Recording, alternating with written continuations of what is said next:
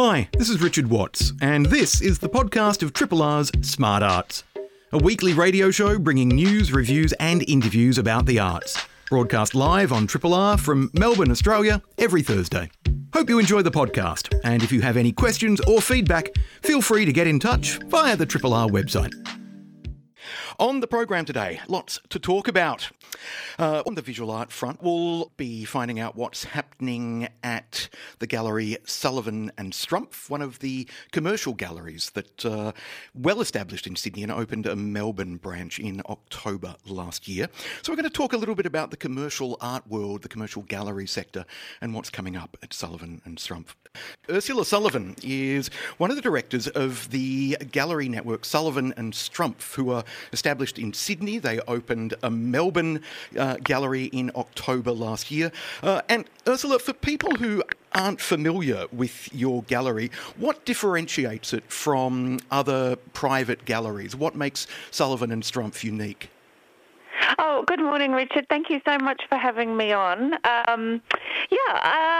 What makes us unique? That's a very good question. Well, we're a commercial gallery, and there are other commercial galleries, but I think our kind of point of difference is that we really are about supporting the artists in a with a long-term view. So, there might be other galleries that have an exhibition, and they have this sort of rolling exhibition calendar, and you go and have your show as an artist, and then that's it, and then you might schedule in another show or you might do a show somewhere else. But for our gallery, we're definitely really interested in working deeply with an artist and really with a long-term view. I think that's probably the biggest difference. And would you say that long-term view also extends to some of the collectors that you work with? Yeah, I mean, some of the collectors that we work with, we've been working with for 20 years, so it's been, that's then obviously anything long-term is incredibly rewarding, and to see people evolve as we have evolved as well is really exciting. And why was what kind of motivated the decision or drove the decision to open a Melbourne chapter of Sullivan and Strumpf last year?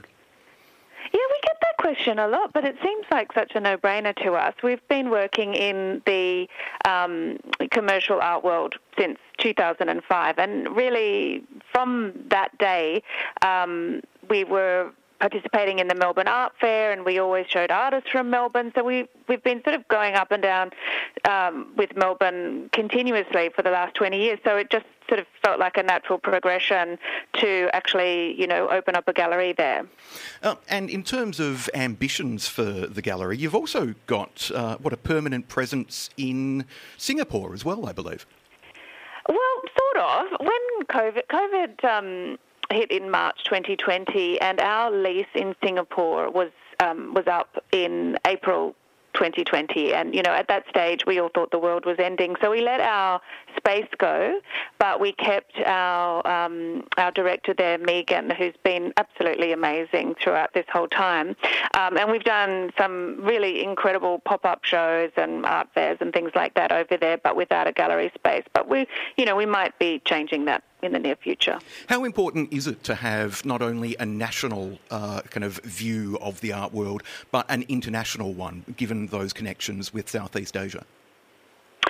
I think it's really easy to become inward-looking and only sort of like have these boundaries around yourself because that's the only area that you look in. So the broader your boundaries that you can make it, the better off your sort of insight into the world can be, whether or not that's a philosophical insight or an artistic insight. So we feel that having that space outside of Australia gives us a slightly different perspective and a more sort of just a bigger view of the world about what's going on.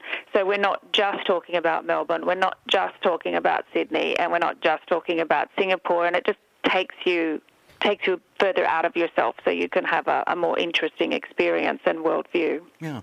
Now, for listeners who may be curious to visit the gallery, I've had conversations with some friends in the past. They may be comfortable going to an ARI, an artist-run initiative, for example, or wandering around the National Gallery or somewhere like that. But yeah, I've noticed that there is a reticence from some of my friends to visit commercial galleries. Why do you think there is That's a shame. I know, but one of the things that I wondered about that is, because of the word commercial in the title of commercial galleries, I wonder whether some people are put off looking at the art just for art's sake, as opposed to kind of visiting with the intention to buy. Do you think there's some kind of not stigma, but a hurdle to be addressed there in terms of gaining visitors from the broader world? Yeah, look, I think it's a result of a very old school approach that a lot of commercial galleries did have, probably in the 80s and the 90s, and it was very much this sort of elitist, I'm sorry, you're not welcome here, you can't have a price list, you can't do this, you know, you have to jump these hurdles in order to come here. And that was definitely around in those earlier decades. But of course, there's been an enormous democratization of everything, really, and we are extremely welcoming and make it a point for all of our team to be welcoming to everybody, because our role is commercial for sure. I mean, it's our job to sell the work of the artist so that they can survive and so that we can survive. But we also have extra roles which involve, introducing these artists to the broader public, and we're very welcoming of that particular role as well. And we try and do community engagement things, like we've had big talks with, say, for example, one of our earlier exhibitions was with Ramesh Mario Nithyendran, and he had done a commission with Atlassian, and then we invited the staff of Atlassian to come in, and then they had a book drawer, and so we do try and develop the community around art, which is not just about buying artwork. It's about education and allowing our artists to be, to be known in the broader public, which I think benefits everybody in the end. As a gallerist, what do you look for in art when you're visiting an artist's studio, for example, or looking at a graduate survey show, for example? Kind of what draws you to a particular artwork or style of art or body of work from an artist? I think the word I would use would be quality, and that word goes across all the different aspects. So there has to be a quality of concept, there has to be a quality of execution, there has to be a certain quality to the person as well, and all the many different aspects, there has to be a very high quality to it. The concept has to be strong, it has to be unique, it has to be interesting and relevant to the contemporary world that we live in today.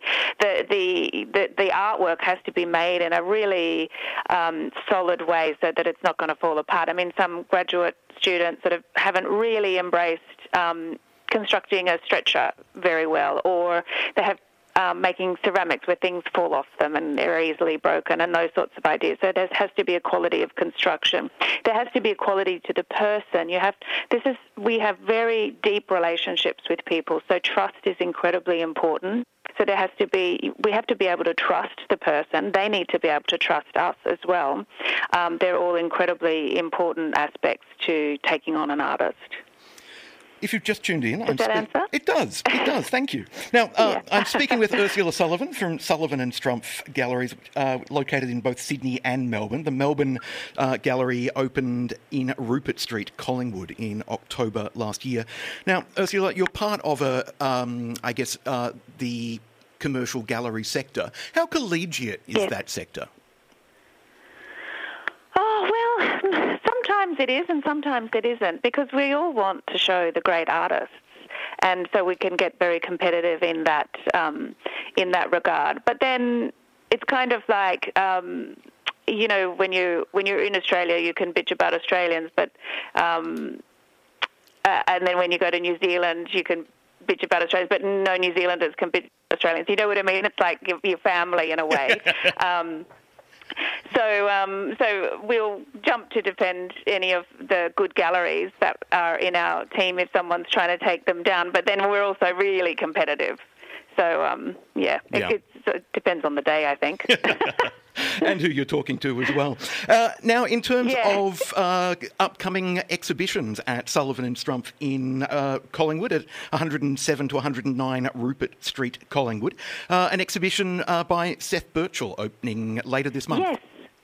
Yes, it's going to be a beautiful show. It's been a long time since Seth has shown in Melbourne, so I think there'll be a lot of people that are really interested to see how his practice has developed. And he's moved quite a bit from Bali to Bega, and now he's working out of Sydney, so that'll be quite an interesting show as well. And, well, obviously, a lot of people that we're showing haven't shown in Melbourne for a long time, so this first year of our being in Melbourne is quite exciting for a lot of people. So following Seth, we have Glenn Barclay, who's a fabulous ceramic artist, and then Lara Merritt, Jemima Wyman, Sam Leach, who is a classic Melbourne artist, but hasn't shown there in probably a decade. So there's lots of good things coming up. And in terms of Seth's exhibition in particular, which is called The Moon Underwater, for people who don't know Seth's work, tell us a little bit about his style, his aesthetic. Seth has a very romantic, kind of expressionistic style of painting, primarily landscapes. He has an incredible facility with paint and knowledge about painting, which he brings to the works. And they're always very beautiful sort of palm trees and landscapes and idyllic landscapes. There's kind of like portals into another world. He has a very sort of calm and Zen practice, and is very much into meditation and sees his paintings as meditations. So they have this kind of vibrating energy around them, which is very seductive. Seth Birchall, The Moon Underwater, will be showing at Sullivan and Strumpf, Melbourne, located at 107 to 109 Rupert Street, Collingwood, from the 18th of May until the 10th of June. And you can find out more details by going to www.sullivanstrumpf, which is spelt, the end is a PF. So sullivanstrumpf.com for more details about both the Melbourne Gallery and the Sydney Gallery and the artists they represent as well. Ursula Sullivan, thank you very much for joining us on the program today. Thank you. Thank you so much. Triple R on FM, digital, online and via the app. When Christos Tsiolkas' first novel, Loaded, was published back in 2005, I do believe. Or No? A decade before. 96, I think. 96, okay. I needed a date at my fingertips. But when it came out, I described it, I raved about it in the fanzine I was publishing at the time. A great fanzine, by the way. Thank you very much. I said, the author's dazzling debut novel, its sparse words burn. So you could tell I was a bit of a fan. I love it, Richard, because I actually wrote for that fanzine. You did? Oh, yeah, you were. Yeah, it was terrific, The Burning Times. Now, I'm also joined, as well as by Christos, who is the author of 7 novels, a playwright, a screenwriter, and a co-host of Superfluity here on Triple R. But we are also joined in the studio by playwright Dan Giovannoni, who, amongst other things, has written my favourite ever show for young people, Bambit's Book of Lost Stories. Oh, that's very kind. Thank you. My absolute pleasure. It's a perfect example of how shows for children can tackle incredibly dark and dense themes in accessible ways that leave adults weeping and the kids going, why are you crying?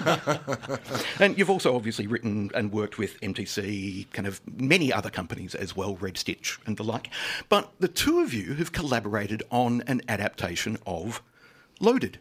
Dan, how did you first experience Christos's work? What was your first exposure to it? Christos's work, full stop. I think the first novel of Christos's that I read was Dead Europe. I just picked it up at the bookshop and I bought it. I think I read it as research for another play that I was writing about my own sort of, journey through my family and culture. But I first came to Christos's work as a playwright when Stephen Nicolazzo, the director who's also directed Loaded, approached me about adapting a collection of short stories that Christos had written. This was an anthology of short work that Christos had written over his career so far. Thus far.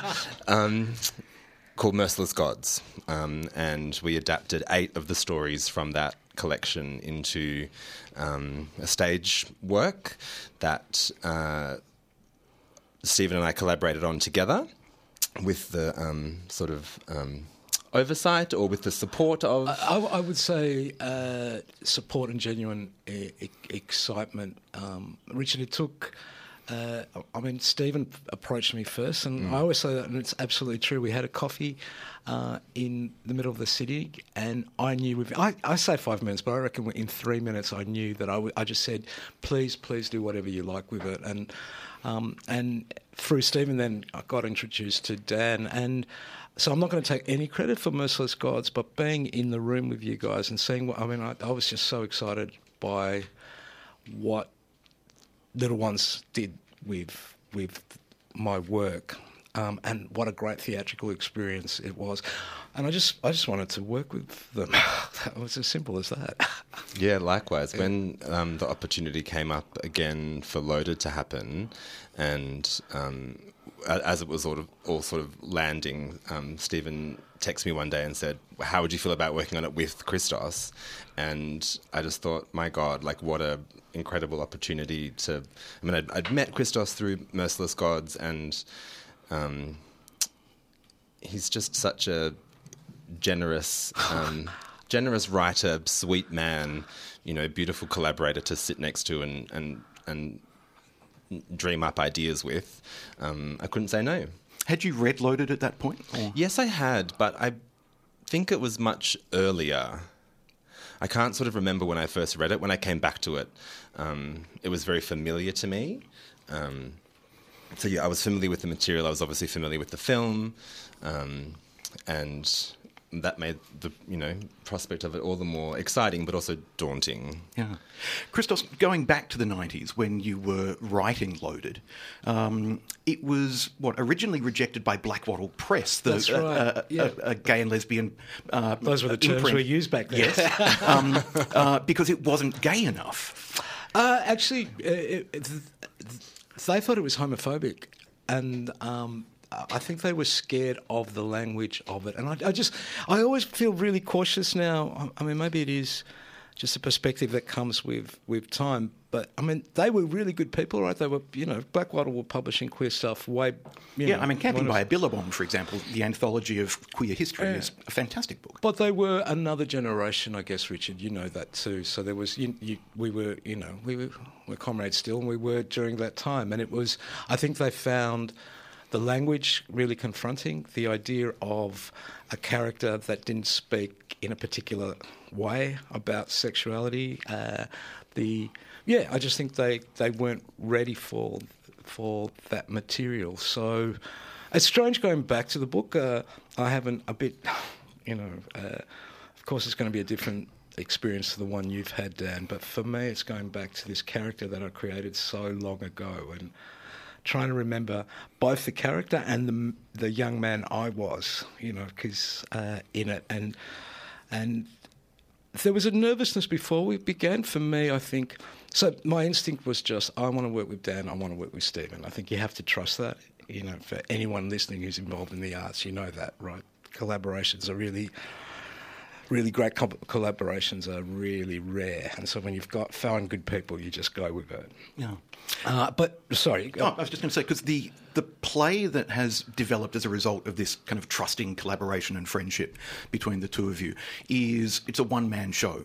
So you have one actor kind of embodying Ari, the protagonist. But when did that creative decision come about? For example, how early in the process of adapting the book did you decide, it should be one person on stage, not a cast of really 5 or 6? I think it was pretty much one of the first sort of decisions that we've made, really, before we even discussed whether we were going to sort of be faithful to the Ari of the novel and set him, off on his journey in 1996 Melbourne, or whether we were going to set him now. We always knew it was going to be Ari telling Ari's story. I think that because that is sort of in part the experience of the novel too. You get this real sense that, like, at the start he puts his headphones in and off he goes, and you're in his head for 24 hours until he gets home again at the end of this epic night of partying and chaos. And there is something, Richard, I think what the stage does. So just so listeners know that Malthouse had commissioned the work. We knew really early that it was going to be a one-person show. And then the big decision was whether we set it historically in the 90s or move it forward. And we made that choice, and we can talk about that later if you want. But what was then... This was in 2019, and then something called COVID happened. Yeah, because it was going to be a 2020 show. Yeah, and we were really lucky. You know, Dan and I, all of us, are really grateful that Malthouse were committed enough that there was an audio play that was created from Loaded that was released. But mate, seeing it in the theatre. And Danny Ball, who plays Ari, is so compelling and so fantastic you need that. There's something about the visceral experience of that character. He's 19. It's a night and a day that is so explosive that just. We had a run the other day, and I really was literally at the edge of my seat. Because I care for this young man, right? And I don't care about him as Christos Tsiolkas, the adapter of the novel or the novelist itself. It's just he's so vulnerable. I guess I didn't realise that back then when I was writing it, but he's so vulnerable. Wasn't there at some point that you actually killed him off in a kind of a digital online narrative? Oh, no, that was someone else. Okay. Yeah. Because I knew that he died, and I couldn't remember whether you'd written that or somebody else had written that. No. It was, I think it was a whole list of Australian characters that ended up, being sent off the mortal coil. Yeah. But I love the fact that even like 2 decades ago, you were prepared to hand that character over to somebody and say, do something else with it. Dan, for you, that sense of trust that Christos clearly has in you and your writing, how does that then empower you to make bold, brave decisions with the writing of the play and to perhaps sometimes challenge him and push back and go, well, you may have created it, but this is our version, not yours? I think because we had been through the process with Merciless Gods, I distinctly remember we had met, I think, sort of in the early part of Merciless Gods, but maybe like our conversation hadn't really sort of kicked in yet. And we sat down to read some of early material in a development. And I was sat next to Christos, and I had until that point been completely fine with the idea of adapting this great man's work. And then suddenly, as Stephen started reading the opening stage directions, I was just like, oh my god, the writer is sitting next to me. What have I done? But I think because we had sort of established a conversation between us in that early process, and some of the stories we really did a number on, like we took an idea from Christos's work and sort of exploded it into something else. There wasn't a lot of fear. I wasn't sort of afraid of doing what I wanted to do with Ari. Part of the challenge for us, I suppose, or for me maybe, was that I was adapting the work of another writer with that writer. So, Ari's voice, which is sort of so complete and full, Christos maybe could tap into that voice because he'd written it, and we didn't want it to feel like there were two writers on this project. I guess we wanted the audience experience to be like of one character's voice. So I was certainly conscious about conscious of that, but with that sort of singular voice of Ari as the source, it actually was it was a delight and a pleasure. There were times in early rehearsals where I would hear a line and be like, oh, that's not Ari. Ari wouldn't say that. In fact, as early as 10 days ago, we saw a run, and I was like, I don't think that's actually Ari's line. And we would just sort of spitball and workshop something back and forth until. I think that Dan, but those moments are when you realise we do share the character, because that you're not relying on me to go, that's not his voice. You know it instinctively because you know the character now. And it's so the same thing happened with Merciless Gods. I've never gone back to a text this many times. Like, I don't think I've ever read an author's work, the same work over and over and over again the way I have your work. I feel like I have to make an apology. Never. But it is such a... it really has been such an incredible experience swimming around in Christos's language and in Ari's sort of world. It's great. Let's talk about the idea of bringing Ari forward in time and creating a contemporary version of Loaded, because there are certainly some references in the book that, for me, the guy with HIV who used to dance on on his kind of car on Brunswick Street, for example, the Punters Club, these things are no longer with us. The Peel is still with us. It makes an appearance. Yeah.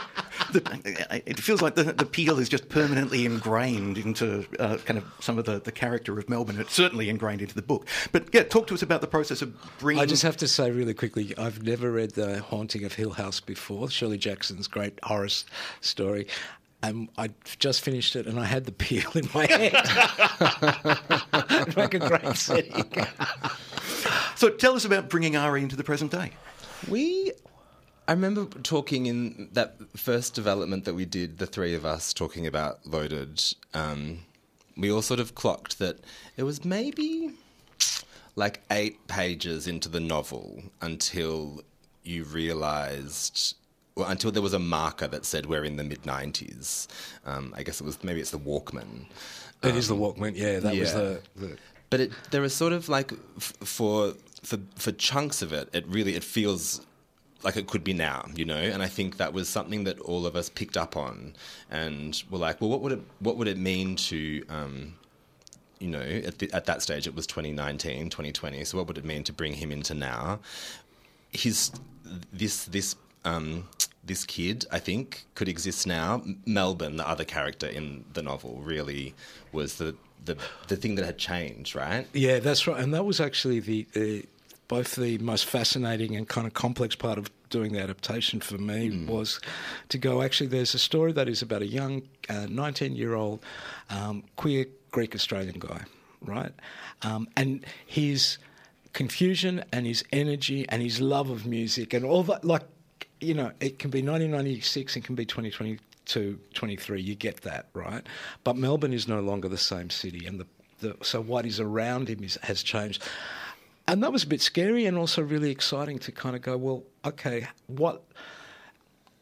Dan and I knew Ari's voice, and we knew him very early on as a character, but actually how would he express that new city? Because part of the novel has always been, it's been a map of the city, right? North, south, east, west. And it's actually, it was a bit daunting to go, and that was why we're having the collaboration, because, Dan's a generation younger than I am, and we can do those conversations to go, well, what language would he be using? Because the language would be different now. Like, how would he be thinking about things? And I found that exciting. I was so scared, Richard, initially, because I thought, I'm a man of a certain age, and can I go back to this character? And there had been part of the conversation had been whether we made him a man, in his late 40s, I can't remember. Right, so it's actually, who did Ari become? And maybe there's a story there, but I think it was much more interesting and the much better choice to stay in that young person's voice. Yeah, and it was sort of, as writers, it was an exciting challenge to think about how this young person with so many sort of different conditions on him, like Ari in the novel lives off his youth allowance or his Centrelink payment, and he still can afford to buy a bag of speed and have a wild night out, whereas it's hard to do that now. That becomes an issue, right? Yeah, how do you do that? So there's practicalities like that, but then also he spends a big chunk of the novel at the retreat. The retreat of the novel is not the retreat that it is today, and so where does what parts of Melbourne pull him? What's the equivalent today? Yeah, that's right. What's he doing with his Friday night? And some of the places are the same. The Peel is still there. It's still the place where he ends up at the end of the night, as so many lost souls do. Been there, done that. Yeah. Yeah, it was. That part of it will be. That's the thing that I've missed about theatre, right? Is because it's immediate. It would be so interesting to get people's response, and unlike a novel, right? You can't. And Sasha Soldatov always said this: Christos, you can't look over every reader's shoulder. You know, whereas in theatre you're there in the moment, and I want to hear the response to, because I think there is a call and response. That's what we've been talking about between the 90s and now in the novel. That I hope is exciting for an audience. It's exciting. It was exciting for me to watch it the other day in rehearsals. I really was like, it feels like a companion piece, which is one of the reasons I'm really looking forward to seeing it. Because I love the book, I love Christos, but I'm really intrigued to see kind of my memories layered over with something new and contemporary, and to see how the adaptation works. Obviously, music is a big part of the book. How is music represented in the stage production at the Malthouse? There is music, and music is part of Ari's journey. It's not in the... We don't hear great slabs of songs in the same kind of way that you might expect or something, I suppose. You know, his night is sort of soundtracked by his music. But I think he's always looking for music, isn't he? Like, he talks about music a lot, but he's always like... we wanted to sort of find a way, I guess, for that to be embodied rather than just like playing... There's also, I mean, you know, the way you build that is you've got to find, you know, so we know Ari the character, and we know what he would, you know, what kind of music would push him. And in a way, what's been great working with Dan is there's a moment, I won't spoil it, like a contemporary song that you've chosen and that he talks about, and it works so well in South. And there's an album that I've chosen, contemporary, in the North section. And I think it really comes from that blend of, you know that Ari's going to love this music, that you know he was going to love him in 1996, and if he had been 19 in 2015 or whenever the track was out, he would have loved it. But you also know it comes from your passion and my passion too, that we were writing. I mean, music is so central to the novel. So even though there aren't, as Dan said, slabs of music, the presence of sound is there from the get-go. Yeah, there's still, you know, it's still the first thing that when he wakes up in the morning, you know, the sisters are playing, and, you know, so he's... Because Sister Sledge never ages. The Malthouse Theatre production of Loaded, previews tomorrow night, with previews on Friday, Saturday, Monday and Tuesday, and then opens on Wednesday the 10th of May, running through until the 28th of May. And you can book tickets at www.malthousetheatre.com.au. The Christos Tsiolkas novel Loaded, first published in 1995, adapted by Christos and Dan Giovannoni for the stage. I can't wait to see it. A final question for you both. When the novel was first published, some people found it very confronting. The language, the homophobia, that is internalised by the character, the sex, whatever. Some people loved it. Some people were shocked by it. Will the stage production confront some people as well, do you think? Do you hope? Ari is a provocative character, and Dan and I couldn't do justice to him as a character without a sense of provocation. I've been saying this a lot, so I'm sorry if I think there is a caution that is really important if it comes from thoughtfulness, right? Just actually thinking about the language. And there are moments, we've done stuff with language that comes from that thoughtfulness. But I think caution that comes out of fear is not good. And I worry that there's a lot of caution that's coming out of fear. So we didn't want to lose... There are moments that Ari says things because he's a 19-year-old kid living in a world that's really bloody complex and really, really hard, and it's confronting. But you know, that's what we've, you know, that's what the 19-year-old Christos wanted to read. That's what the 19-year-old Christos wanted to see on screen and see on stage. I think it would be a real mistake to let that aspect of Ari's character go. So yes, is the short answer. Cool. But I think the sex scenes are beautifully written as well. So the sex scenes are. I'm very much looking forward to seeing it. Very erotic, actually. Okay. Well, I'll tell you kind of whether it turns me on or not after the show, Christos, next week. So, okay, loaded, as I said, on at the Malthouse, 113 Sturt Street, South Bank, from the 5th to the 28th of May, malthousetheatre.com.au for bookings. Dan and Christos, thank you both very much for joining us here at Triple R. Thanks, Mr. Watts, Richard. I love you. It's always a pleasure. Triple R. Regular listeners to this show would know that I occasionally jaunt around the countryside to go to festivals in Perth, in Adelaide, in Brisbane, occasionally Hobart or Launceston or Darwin when I'm lucky. And that's partially because of my day job at Arts Hub, and it's also partially because I love seeing new work interstate in the hope that it will come to Melbourne at some point and I can recommend it to you all, which is exactly and precisely the case with the next show we're going to talk about. It's a production called Lé Nør, The Rain, created by Perth company The Last Great Hunt.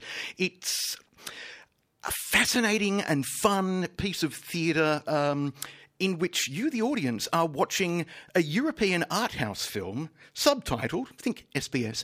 It's been created live before your eyes, with the actors madly running around on stage in front of you and behind things and out of scenes and creating special effects with cameras.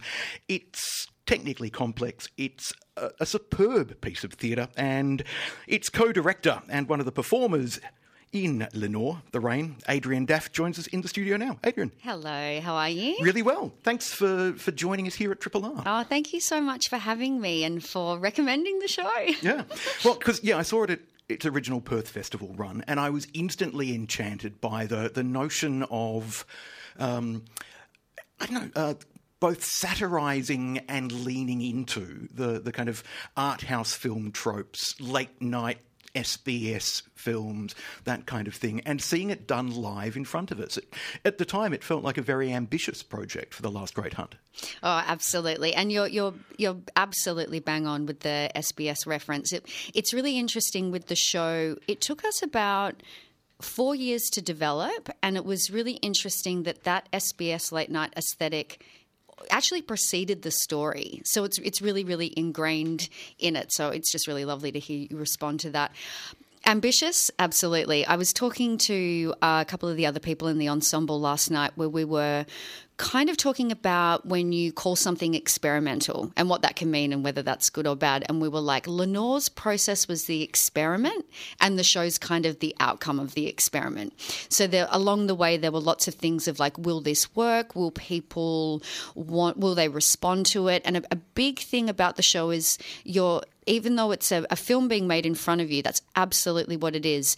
It's also a piece of theatre at its heart, at its absolute core. And I think that the really interesting ambition part of it was, if people are watching something being made in front of them, will they still be swept away as you are when you're watching a film to, that kind of level of suspension of disbelief that happens in front of you? And the remarkable thing was that when we did early showings, not only were people like, we love the lo-fi way things come together, but we want to see it all. We want to see how the sausage is made from go to woe. Don't hide anything. And that's still something that I find so fascinating about human curiosity and imagination. You can see that it's someone standing in front of a fan holding onto a bar and you're like, no, they're on a motorbike. Like, you can think the two things at once but believe both of them equally. It's really remarkable. One of the things that was also delightful to watch it was just the sense of controlled chaos of watching the members of The Last Great Hunt frantically running around trying to hit their cues, hit their marks, make sure that something would happen.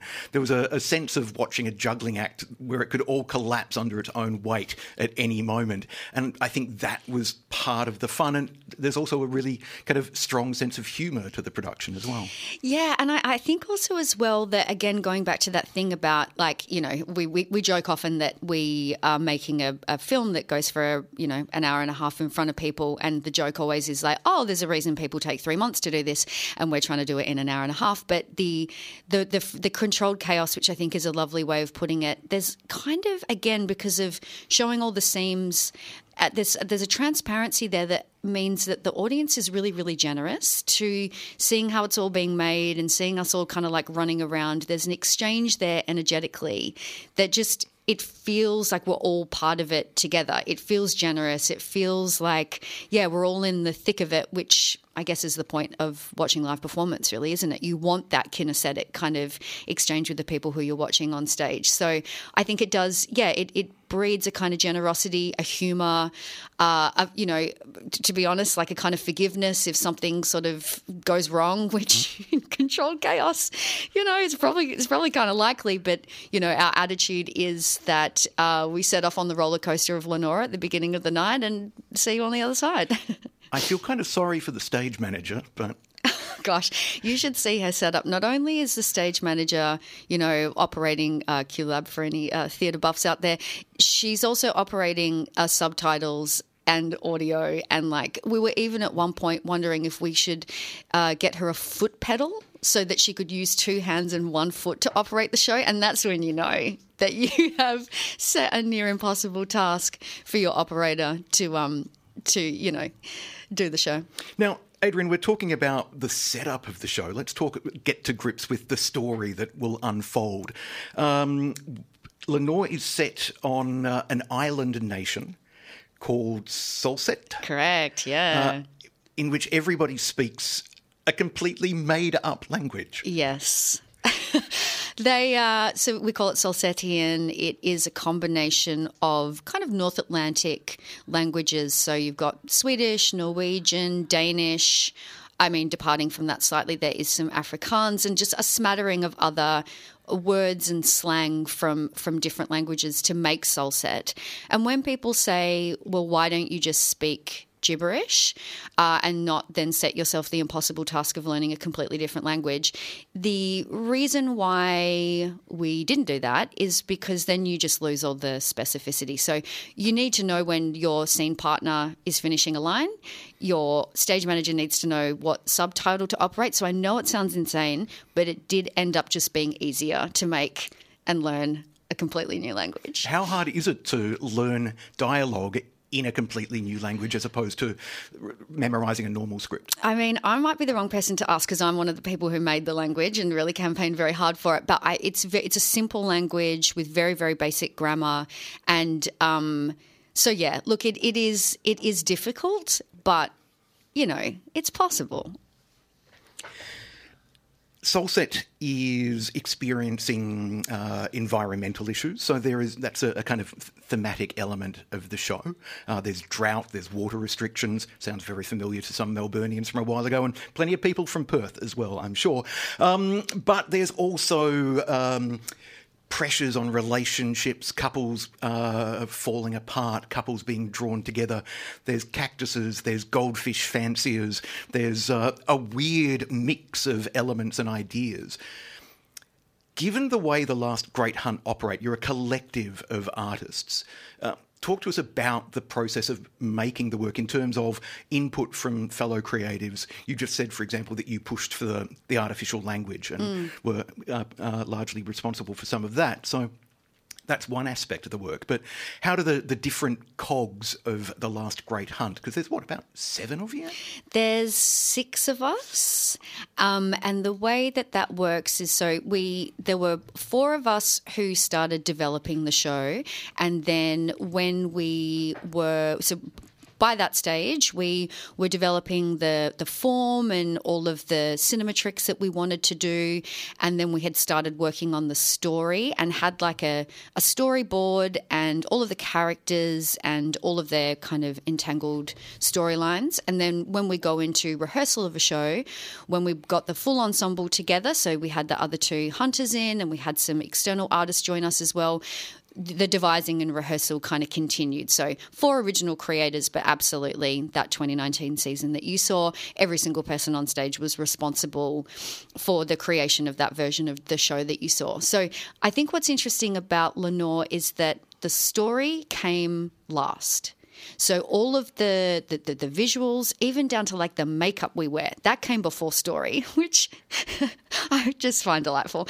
And I think that it meant that holding off on story is something that we all have different processes of working, but quite a few of us really like to hold story at bay until we really know what the form of the theatre is that we're working with. Because once you know the world, once you have the form, you're already having sort of story ideas that don't feel shoehorned. It feels a bit more organic. So the way that the story came about was we knew that we were going to have these intertwined stories.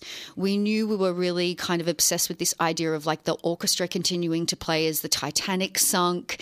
And so there were those sorts of like more feelings, like or a feeling we wanted to inspire in the audience. So then you had the aesthetic, and then we thought subtitles were funny, and then we thought it would be cool to have a narrator. Then we thought it would be cool to do it in a foreign language. So it kind of builds up in layers like that. And yeah, it is a really complex story. Every time we perform it, I think, yeah, it is complex, but it was sort of built up over a long time. And I think that what's really interesting about the 2019 season, say, versus the 2023 season that we did in Perth just recently, is that we've changed very few things, a few tiny things in the story, but the overwhelming feedback was, gee, that climate change stuff hits harder. Like I really felt that in my heart. And I'm like, that's so interesting because that's a bit of what's going on in the world because we didn't really change that much. So it's good to hear that that's still hitting, and of course it's relevant. That's the world we're living in. But it's kind of like the climate change stuff is in there because that is absolutely the reality of the world we're living in, but it's definitely still a piece of entertainment. It's definitely a celebration of humanity, which is how we like to describe it. I'm speaking with Adriane Daff, who's the co-director and one of the performers in Lé Nør, The Rain, by Perth-based theatre company The Last Great Hunt, one of several works by The Last Great Hunt that I've seen, and definitely a show I recommend. Now, in terms of the other members of The Last Great Hunt, am I right in thinking that Chris Isaacs has just left the company to go and work at Black Swan? Yeah, he's going to be the literary manager. He is on tour with us though, so we are 6 still technically till the end of tour, and then we become a 5. So he will be going on to do the literary manager role at Black Swan, and will still be involved with us as The Last Great Hunt, but just in a slightly different way, which, you know, that's kind of what we existed, how we all got together with different careers to come together and start making work, is to find out a way to keep supporting one another as our careers grow and develop and branch off into different areas. And also to find a way of merging your different approaches to making work as well. Totally. Because if I think about Chris, for example, and also Jeffrey J. Fowler, I think more kind of traditional scripted work. Then there are other works that are really interactive, a couple of those that you've done. There's children's work, for example, as well. So clearly the different passions and approaches to making that collectively result in a really eclectic mix of theatrical forms. Yeah, absolutely. And I think that what underpins that to sort of make the work all work together in terms of, say, like quality, is that we're really process driven. So that there's, you know, we spend, as I said, with Lé Nør, it was like 4 years in the development room. That's not 4 years like 9 to 5 every single day, by the way, but, you know, 4 years kind of on and off. And I think that with we really, really value process. It's a fundamental part of how we make work. And every single work that you see, whether it's Dark Outside, New Owner, which is for children, Fag Stag that Chris and Jeff wrote together, Munro and Associates, Whistleblower, the one defining characteristic that they all have is that they have spent a lot of time in the development room and with a huge focus on process. The Last Great Hunt are presenting Lé Nør, The Rain, today and tomorrow only at 7:30pm at the Alexander Theatre at the Ian Potter Centre for Performing Arts at Monash University's Clayton campus. Don't go to the Caulfield campus by mistake. 48 Exhibition Walk, Clayton. The Ian Potter Centre for Performing Arts is where you want to go. Bookings at monash.edu/MPAC, MPAC. So monash.edu/MPAC to book for Lé Nør, The Rain, created by Perth's The Last Great Hunt. Tickets are $20 to $45, and trust me, this is a production you don't want to miss. So jump online, book now for Lé Nør tonight and tomorrow night, 7:30pm at the Ian Potter Centre for Performing Arts at Monash Uni, Clayton. I've been chatting with Adriane Daff from The Last Great Hunt. Adriane, it's been an absolute pleasure. Thank you so much for having me. Thank you. Triple R. Thanks for listening to this podcast of Triple R's Smart Arts, a weekly radio show bringing news, reviews and interviews about the arts, broadcast live on Triple R from Melbourne, Australia, every Thursday. Hope you enjoy the podcast, and if you have any questions or feedback, feel free to get in touch via the Triple R website.